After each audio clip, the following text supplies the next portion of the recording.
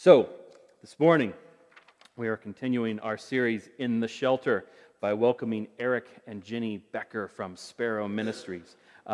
They have been, to give you just a tad bit of New Hope history. Eric especially was instrumental in the faith development of our pastor emeritus, Jason Poling, and he's been a friend of our congregation for years. And Ginny and I had an opportunity to be in a small group earlier this year before the world fell apart, and that is one of the better parts of the year for me. And so we're just so excited to have Eric and Ginny here. They are the directors of Sparrow Ministries, which is an organization dedicated to strengthening marriages. So I still would please welcome, wherever you are, Eric and Ginny Becker.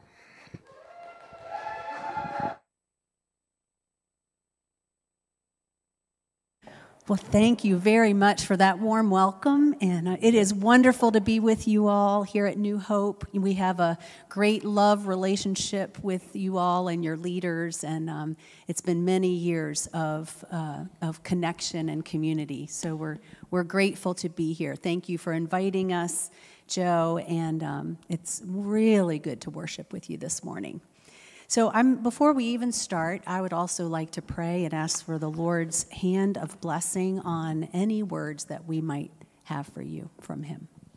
Lord, thank you so much for this morning.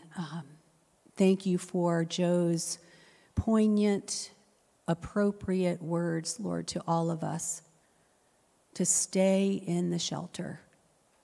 In these turbulent times, Lord, we need your shelter more than ever. And so, Lord, I ask that even now you would keep us from distraction.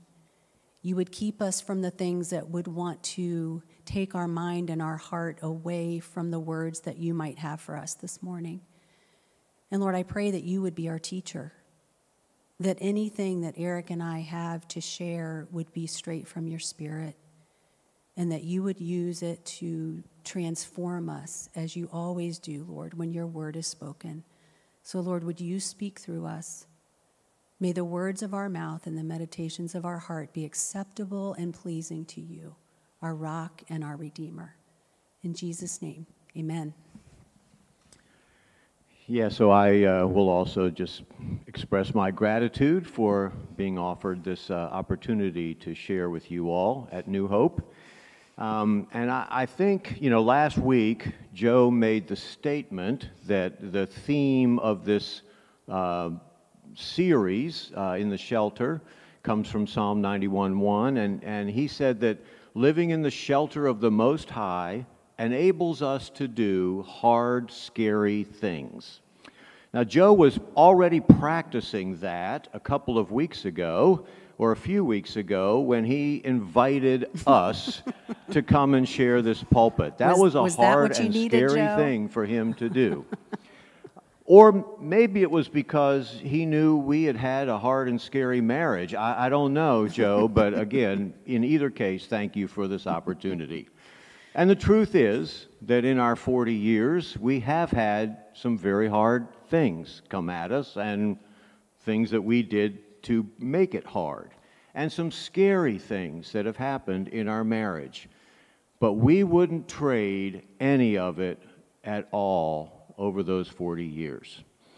And as we were thinking about our phrase, our passage, and what we wanted to say to you all today, there are really two perspectives that come from the word shelter.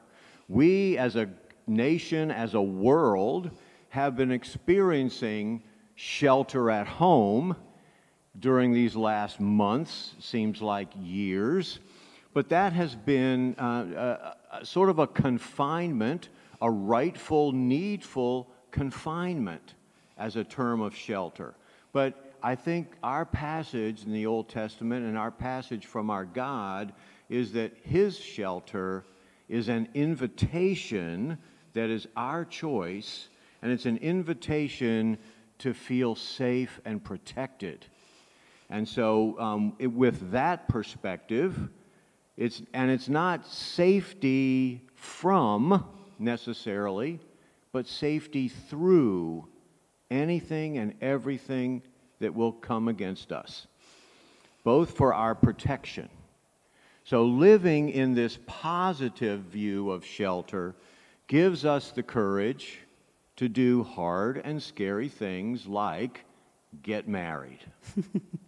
So those of us who are married, and whether you've been married for 2 weeks or 40 years or longer, you know that marriage takes courage. Marriage actually starts with an act of courage. The wedding vows include words like this: forsaking all others, or till death parts us. You see, to say yes to one person, when I said yes to Eric, meant that I was saying no to every other person. Boy, Okay. and that did take a lot of courage on okay. your All part, right. I just have to say. All right. That was not in our notes. But it's a courageous choice to say yes to one person. G.K. Chesterton, and I'm going to shout out to Jason Poling because he's the one who shared this story and quote with us many years ago. He wrote an essay entitled In Defense of... G.K. Chesterton did, not Jason, just to be clear. Yeah, but Jason could have written it because he's super smart. Absolutely. But he wrote an essay entitled In Defense of Rash Vows. And in it, at the end of it, he's talking about this choosing to make a vow to another person, a promise, a commitment. And at the end, he says this little phrase. He says, and the reign of cowards is over. What he's speaking to is the courageous act of saying yes to a vow. So if you've made that vow, we salute you. You're courageous, but it doesn't end there. And if you're not married, our society, our culture might tell you that marriage is unnecessary, even kind of dumb. Why would you do that?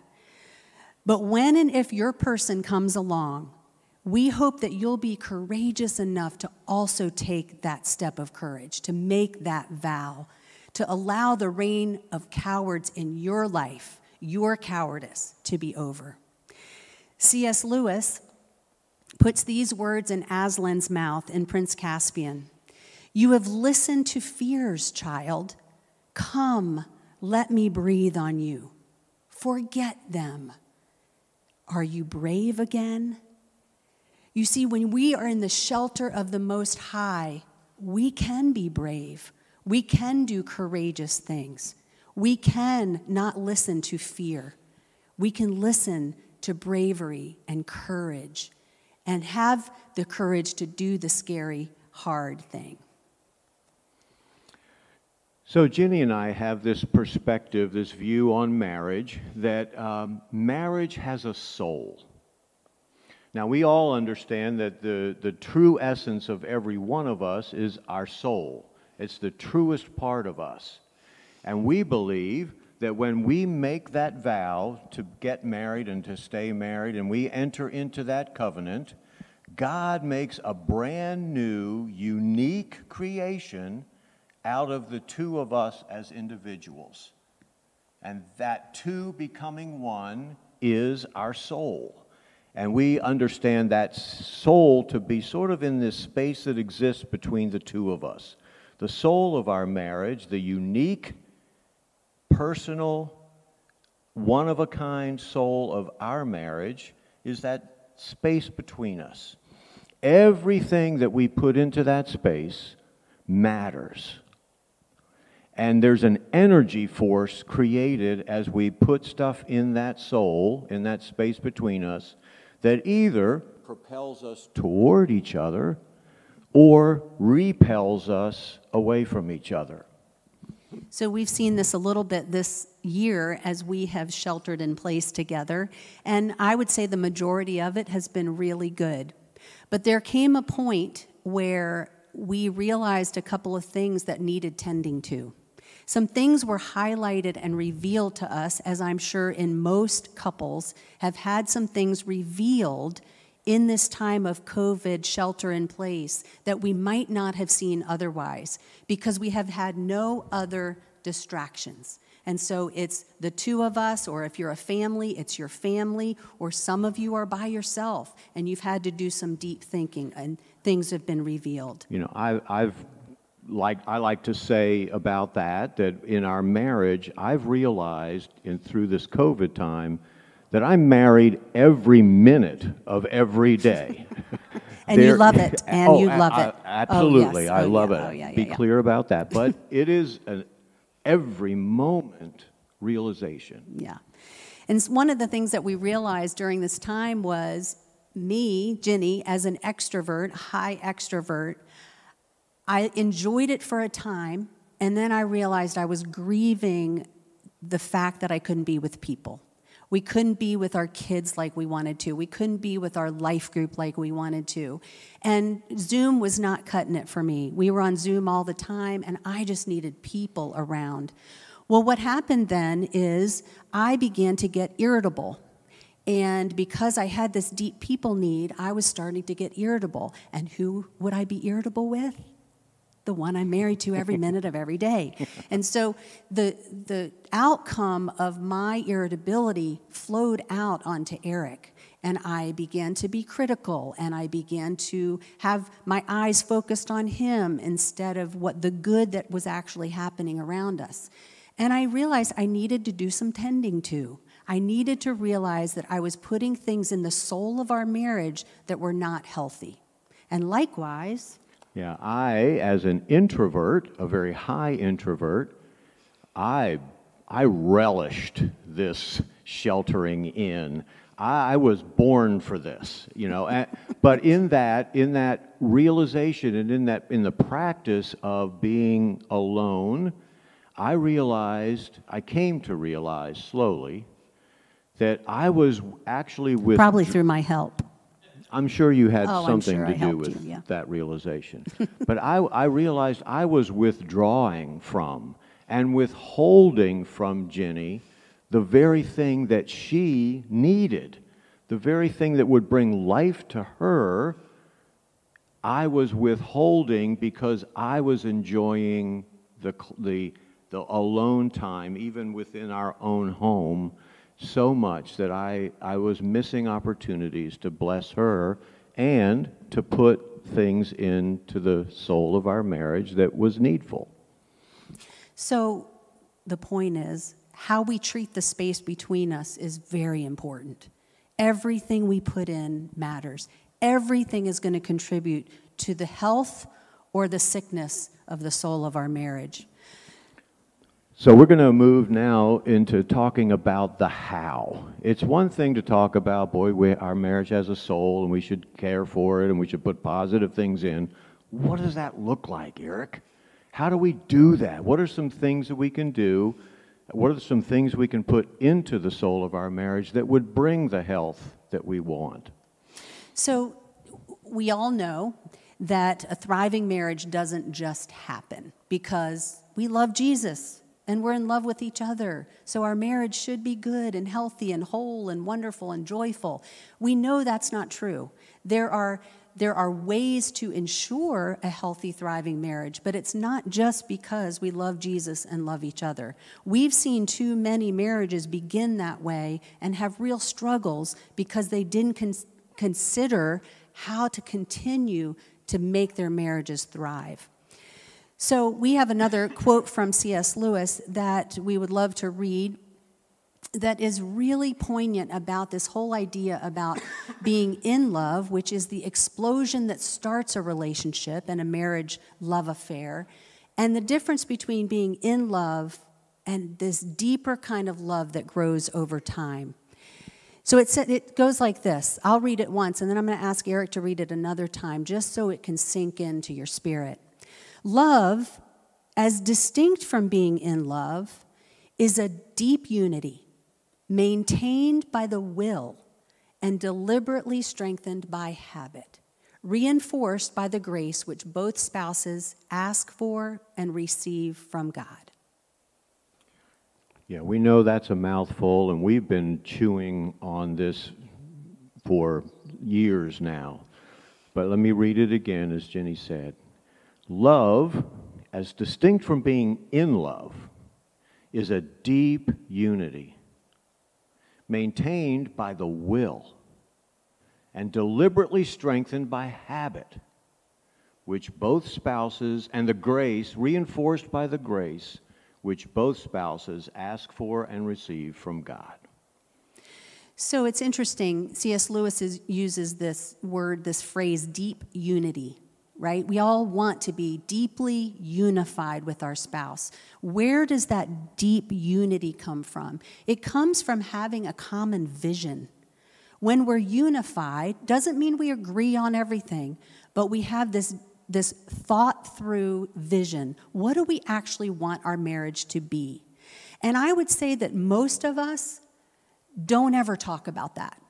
We just kind of allow marriage to carry us, and we get carried by it.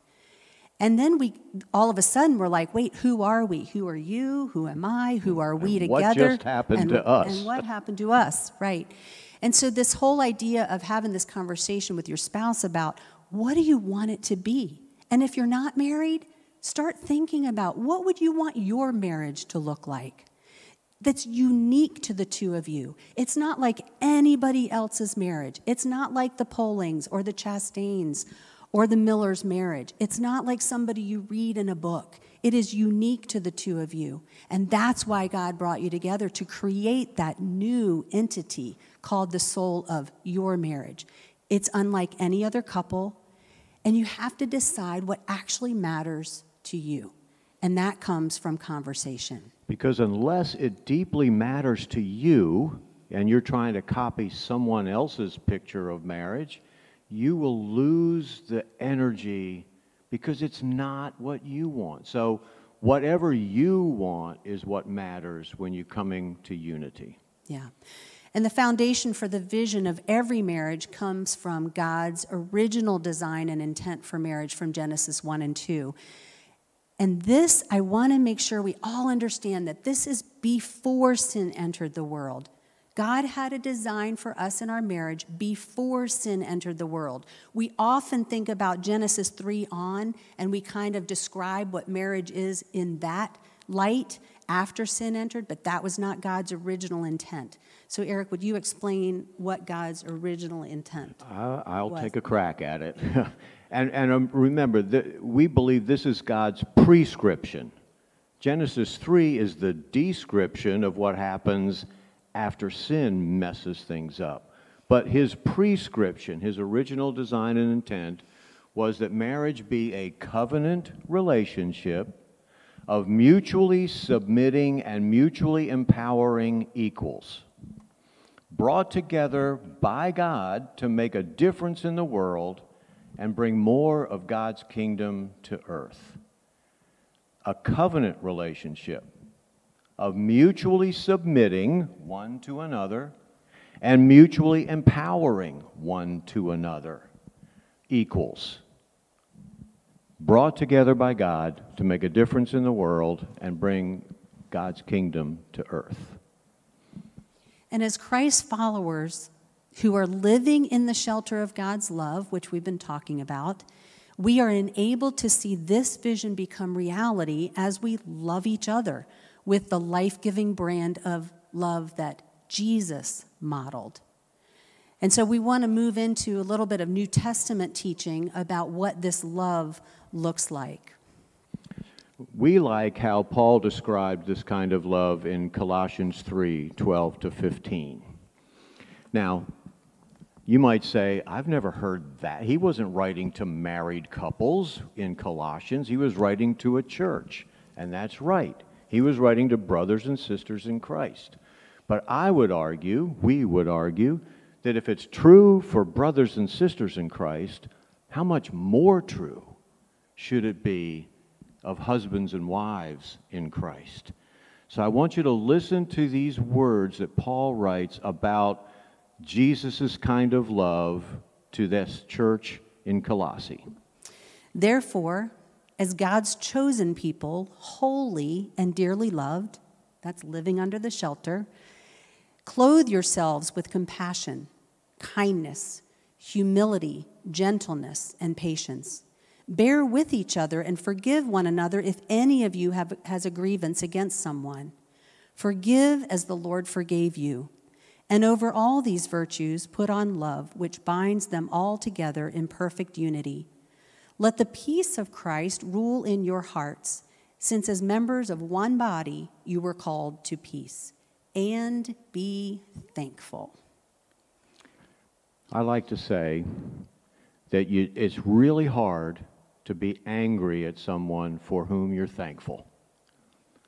Bitterness and anger and gratitude cannot coexist. Gratitude is a great antidote for bitterness and anger. So that's why I think Paul goes on, even in this passage, 2 more times to talk about gratitude and thankfulness. So with this passage in mind, we're going to continue to move through the C.S. Lewis quote.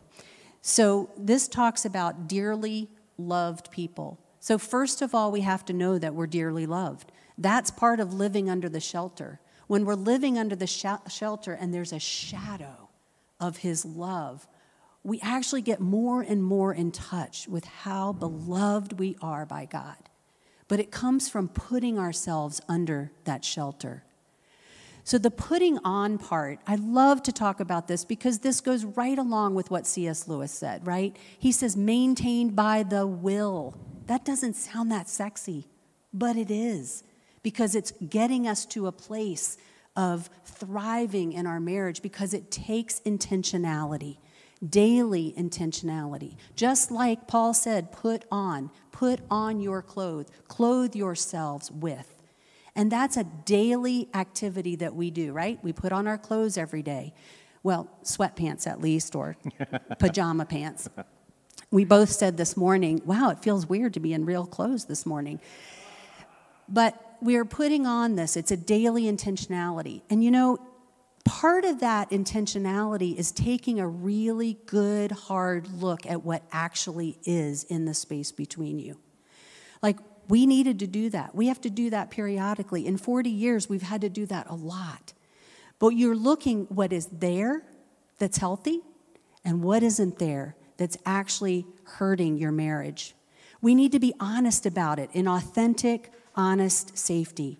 And you know what? Sometimes we've got to get help and coaching for that. But then comes the commitment to transform that thing into the health that we both desire. But it takes the daily intentionality of saying, I'm going to put on these things. You know, early on in our marriage, something happened that forced us to look at what was actually going on between us, what was going on in our marriage that brought us to this place. And we realized that we were both trying to live up to an ideal, an image, someone else's marriage, perhaps. And we didn't feel safe just to be ourselves.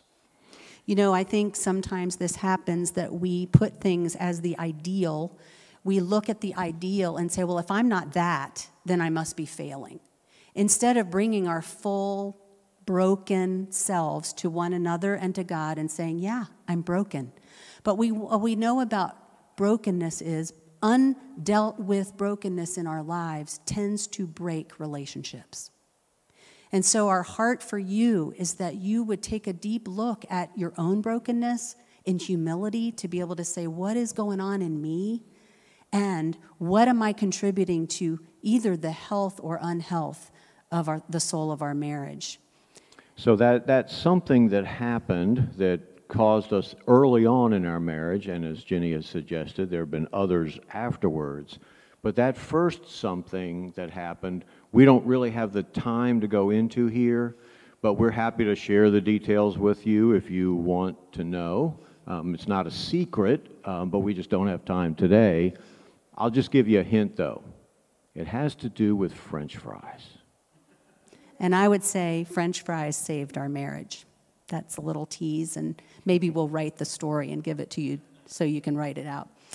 So, you know, one of the things that we know is that in looking at some of these things that are that we need to actually say goodbye to in our marriage, you know, we were also thankful to say goodbye to 2020, and 2021 has proven to have its own challenges, right? But one of the things that we think is a really great practice, and we would encourage you to do it, our son-in-law and daughter have some friends that on on New Year's Day, they come over and they have a bonfire or a fire pit, And they actually, this year, wrote down the things that they wanted to let go of in 2020. Now, it was all the things that they were holding on to from 2020 that were causing stress and anxiety and fear, and things in their marriages that they wanted to start saying no to, that they had been revealed during this COVID time. And they wrote them out on a piece of paper, and they actually had a ceremony where they burned those things. And then they prayed a prayer of blessing over this new year. Lord, would you help us to be the kind of husband and wife that you have intended for us to be? And so it's a powerful picture, and I would encourage you to do that, maybe with a group of friends or a safe counselor or a group, even together, just together in authenticity and humility, to be able to say, you know, I actually want to stop being irritable with you. I hope you do. And I want to stop withholding from you. Perfect. So the next phrase here that we love is this whole idea of maintaining by the will, you know, is this everyday question of, and here's a question that if we woke up every single day asking this question, what does love look like today for my spouse? We should ask it no matter who we're with. What does love look like here? But what does love look like for Eric today? We'd probably all have a really good marriage because we'd be intentionally working toward that. So as we continue in our C.S. Lewis quote, we come to that phrase, deliberately strengthened by habit. And here's where the rubber meets the road. Here's where the how is asked and answered. In Colossians 3, Paul lists some healthy habits that can create positive, healthy energy for the soul of our marriage. And as Jenny reads these again, I want to ask, who wouldn't want these things to be true of the environment in our marriage and in our home? So the first word Paul uses is compassion. I would say one of the things that has been really hard for couples this year is having empathy and compassion for what the other person is going through, because we've all been we've all responded to this COVID situation in different ways. And sometimes it's hard to put ourselves in the other person's shoes. And we would say, put yourself in their shoes even when they don't fit. So compassion is a really important part of a healthy, good marriage. Yeah, Paul goes on to add kindness to the mix. Kindness. I mean, sometimes, honestly, we're more kind to strangers than we are to each other. We're so focused on being kind to other people, and we lose the sense, or we take for granted, or for whatever reasons, we stop being kind to each other. The next word he uses is humility. Humility is, we have this phrase that we believe, that we say, with humility and forgiveness, almost any marriage issue can be healed. But it takes humility, me looking at my stuff, Eric looking at his stuff, and then the willingness to say, this is who I am, and I need to be transformed into Christ-like love. And so will you please forgive me for whatever that thing is? Because we are all broken, and we can admit to that. The next phrase or the next word is gentleness. You know, I think sometimes we can get so wrapped up, so married to not our spouse, but our own ideas. And we want to win every argument. And we want to be right all the time. And we're not so gentle in our expression of those things. Our voices raise, our faces get angry, and we are bent on making our point win the day. Gentleness can say, I might be wrong. I want to know what you think. I want to hear why you think that way.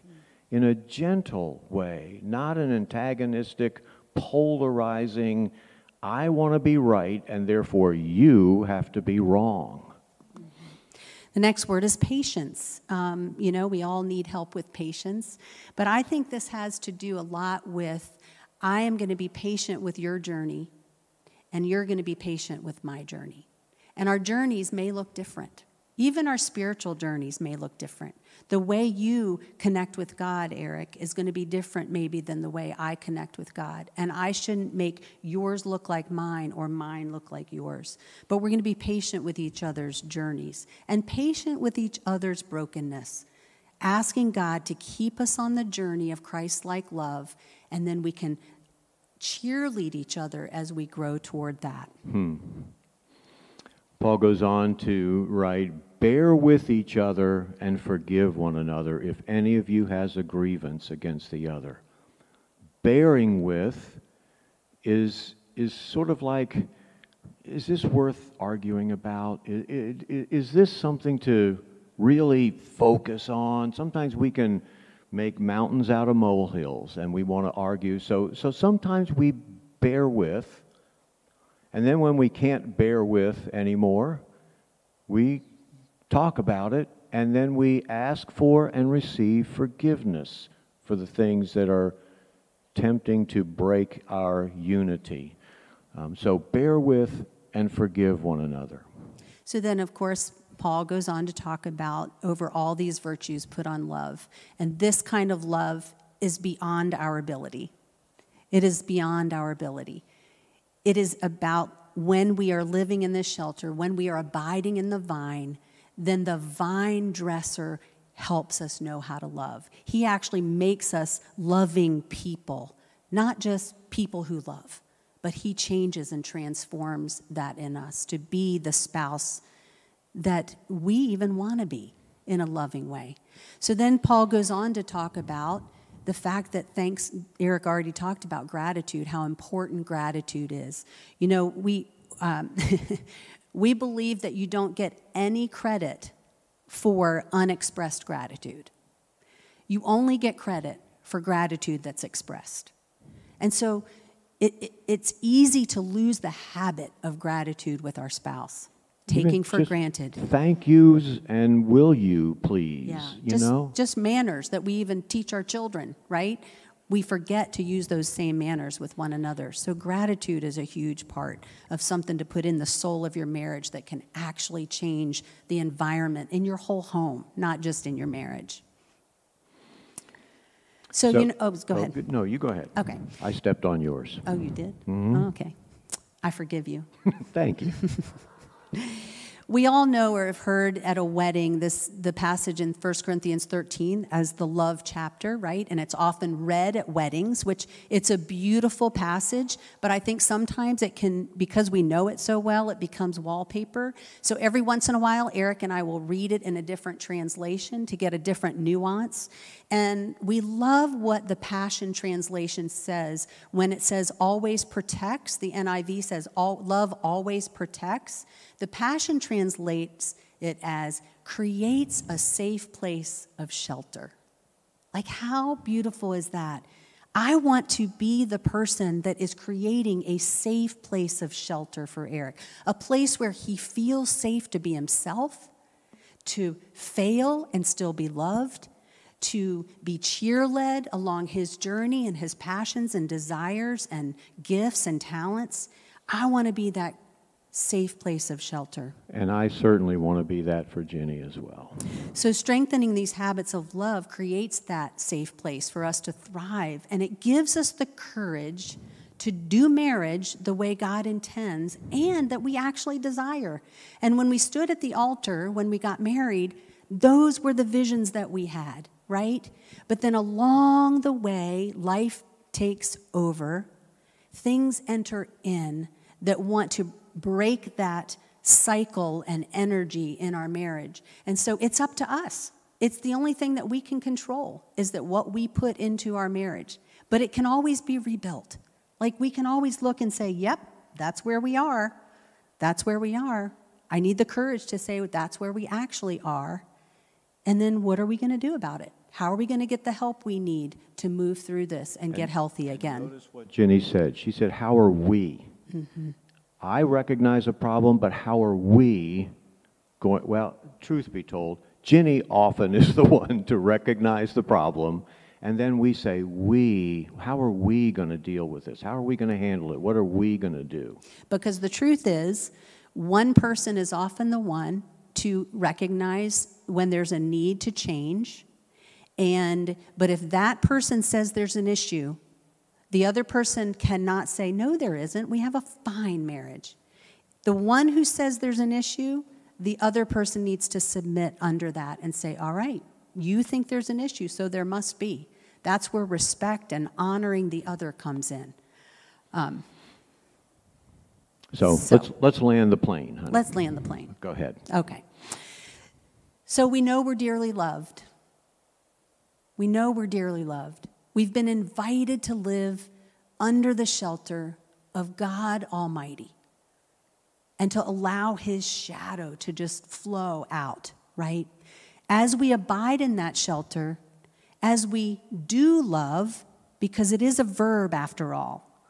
Love is not a noun, it is a verb. Well, it's not only a noun, but it is a verb, and it's manifested as a verb.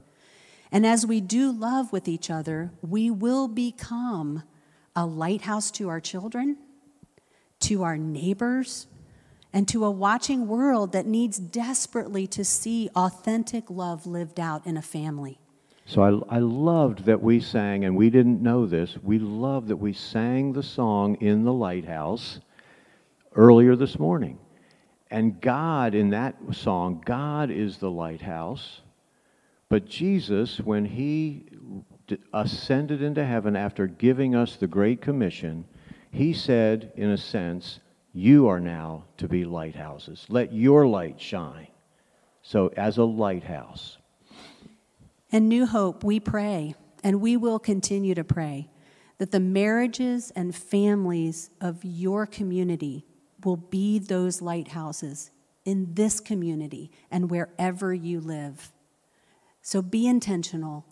Make a commitment to say, from now on, we are going to start putting into the soul of our marriage those things that are going to help us thrive and be the marriage that God intends. So I'd love to pray a prayer of blessing over all of you as we close.